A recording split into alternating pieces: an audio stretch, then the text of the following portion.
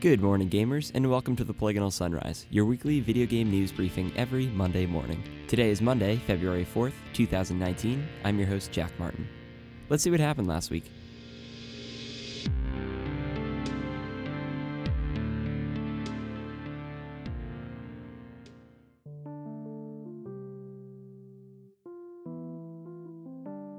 A free-to-play Titanfall Battle Royale game will be out soon. This article comes from Jason Schreier of Kotaku.com. A new Titanfall spin-off is in the works, and it'll be out sooner than anyone could possibly guess. In fact, internet rumors, and word from our own sources, suggest that it'll be out this Monday. The game isn't officially announced just yet, but word leaked out this morning thanks to esports journalist Rob Breslau. As Breslau reported today, it's called Apex Legends and will be out on Monday for PC, Xbox, and PS4. It's a free-to-play battle royale that, interestingly, won't let you use the Titan mech suits that make Titanfall so iconic. You'll have supernatural mobile-like hero abilities and play either solo or in a team of 3 as you battle other players for delicious chicken dinners. We've heard all of those same details. A tipster sent me some info about Apex Legends early last month. Quote, "It plays like Titanfall mixed with Overwatch and Blackout from Call of Duty Black Ops 4, end quote, they told me at the time. And from what we've heard, publisher EA held an event for streamers and YouTubers this week to show off the game, which is likely how the news leaked. Here's another interesting tidbit. As I was reporting on EA's purchase of Titanfall developer Respawn in the fall of 2017, a move that was forced by a Nexon bid for the studio and may have been directly connected to the closure of Visceral, I heard from a Respawn source that Titanfall 3 was well into development, and that the studio had been looking to release it by the end of 2018. The rationale, that source said, was that the game's underlying technology was starting to feel dated, and that Titanfall 3 might not feel or look as good if it came out too much later. Like the previous 2 Titanfall games, Titanfall 3 used a modified version of Valve's Source engine. Perhaps the studio decided to switch engines for Titanfall 3, releasing Apex Legends, which is also reportedly on Source, as a stopgap as it pushed back the release of a proper third Titanfall game. Or perhaps the work Respawn had done for Titanfall 3 wound up evolving into this spin-off game. No matter what, the third Titanfall appears to be way down the road. Expect Apex Legends to be announced very soon, perhaps tomorrow at the Super Bowl or on Monday as a not so much of a surprise reveal. This will be the first of 2 games Respawn has planned for this year, in addition to Star Wars Jedi Fallen Order, which is slated to come out in the fall. Okay, here's my take on the Titanfall Apex Legends business. I think this is probably a good move for the Titanfall brand. The series has 2 well-received games, but Titanfall 2 unfortunately didn't meet EA's sales expectations, probably because it came out a week after Battlefield 1, which is probably one of the worst release schedules I can think of for a publisher. Releasing a likely smaller version of a Titanfall game will keep the series in fans' minds while they wait for the next mainline game. Also, Respawn is in deep with Star Wars Jedi Fallen Order, so it makes sense that Titanfall got put on the back burner. I'm really interested to see this game in action, especially since it's a surprise release from such an established IP.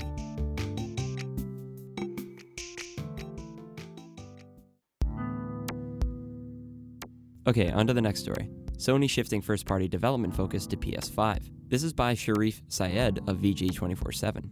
As the beginning of the next generation of consoles slowly approaches, Sony's been working behind the scenes to kick it off with a bang. It's no secret that PlayStation 5, or whatever Sony ends up officially calling its next-gen console, is currently in the works. CEO Kenichiro Yoshida confirmed as much last year, calling next-gen hardware necessary. There's no shortage of rumors about development teams across the industry getting briefed on preliminary specs, not to mention teams already having access to early dev kits. According to Daniel Ahmad, Nico Partners analyst who generally has solid insider information, Sony's internal first-party studios are already working on games for PS5. Quote, "In general, most of the focus for Sony first party is on PS5 right now.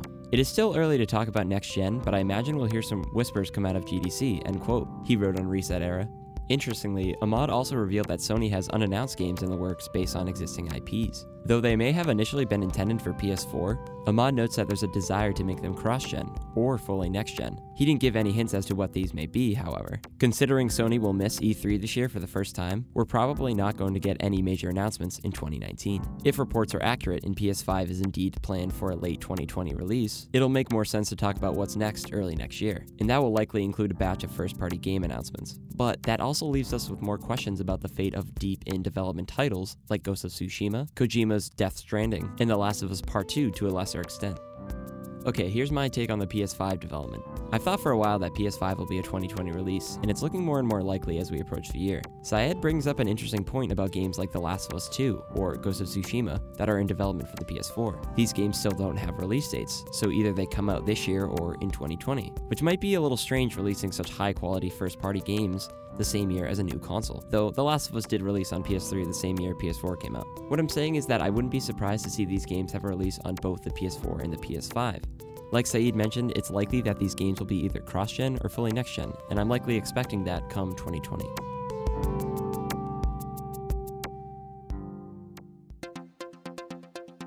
Okay, here's the next article. Opt-in review system in the works for Epic Games Store. This comes from James Batchelder of GamesIndustry.biz.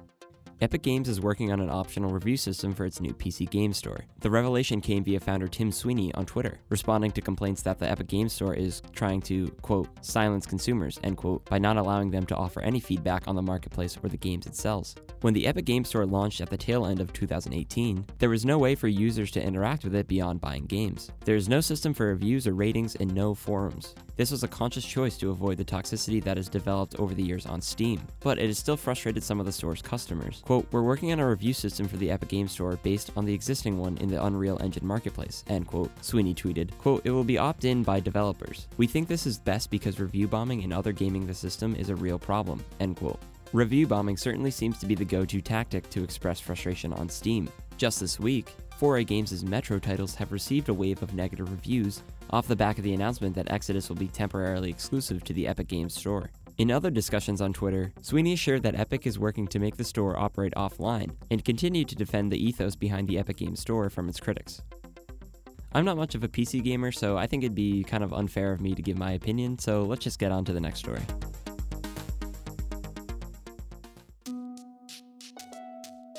Another rumor suggests a smaller, portable-focused Nintendo Switch coming in 2019. This comes from Colin Stevens at IGN.com.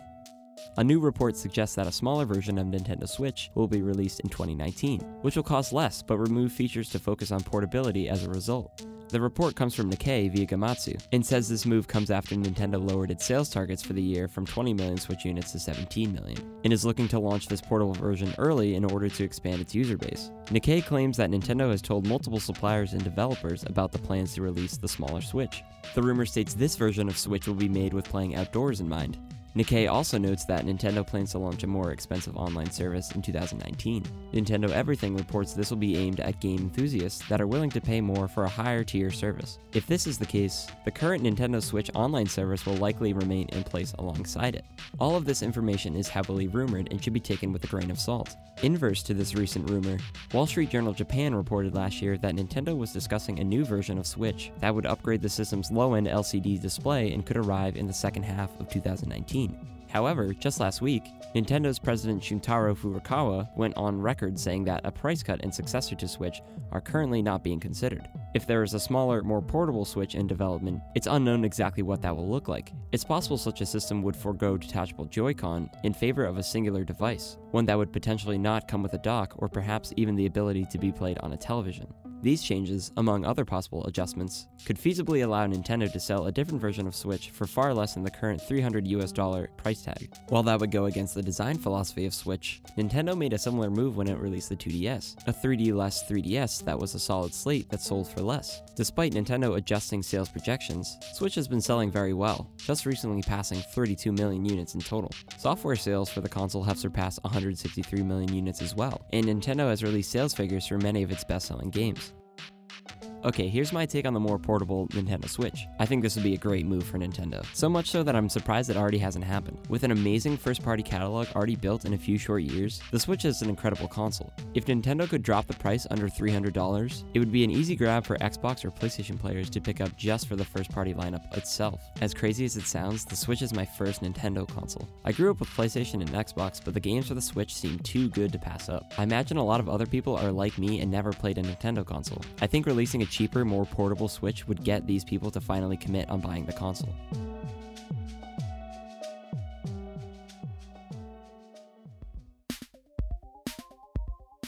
Okay, that's it for news. Now let's take a look at the recently announced free games on Xbox and PlayStation.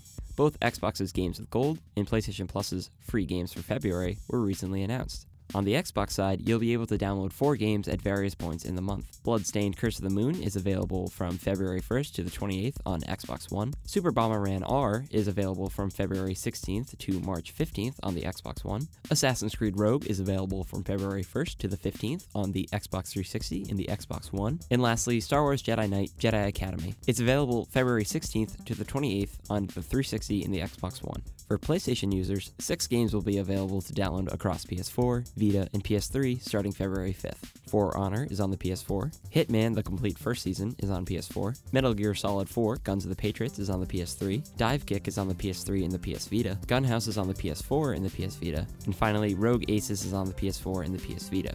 And remember, this is the last month that PS Plus will offer free games for the PS3 and Vita. PlayStation is also giving a hefty boost in cloud storage for PS Plus subscribers. Players will now have access to 100 gigabytes of storage. That's 90 gigabytes more than was previously offered. Okay, before the end of the show, let's take a trip back in time and see what happened this week in gaming history.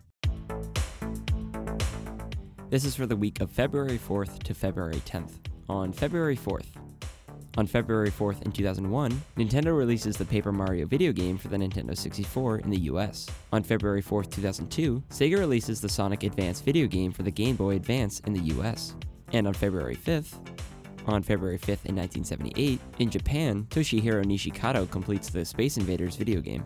On February 5th, 2003, Nokia unveils the N-Gage handheld gaming device in London, England, and Sydney, Australia. It features a game console with games on multimedia cards, cell phone, wireless connectivity, web browser, audio player, email support, and stereo, FM, radio. The unit is to be on sale by the end of the year. On February 5th, 2008, Capcom releases the Devil May Cry 4 video game for the PlayStation 3 and Xbox 360 in the USA.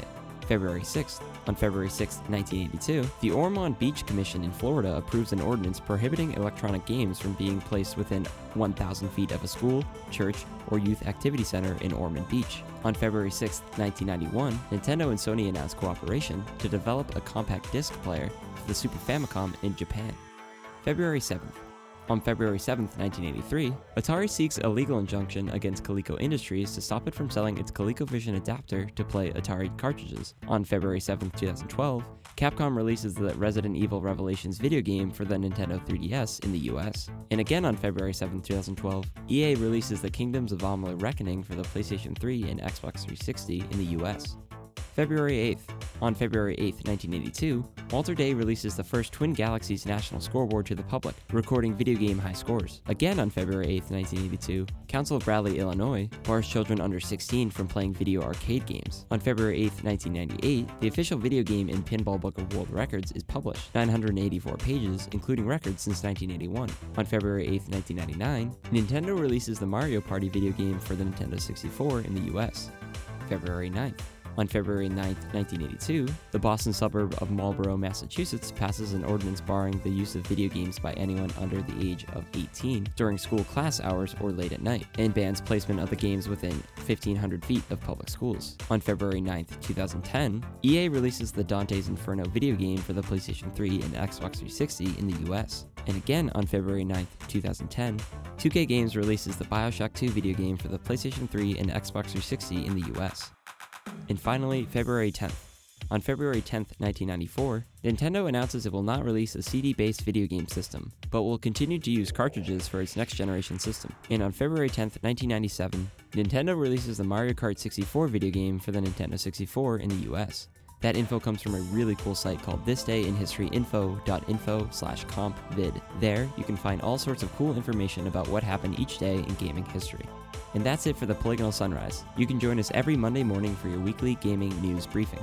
You can follow me on Twitter and Instagram at FascinatedJack, and you can follow the show on Twitter at PolygonalPod. As of this recording, you could subscribe to the show on Podbean or Spotify, with other podcast services hopefully being added down the line. See you all next week.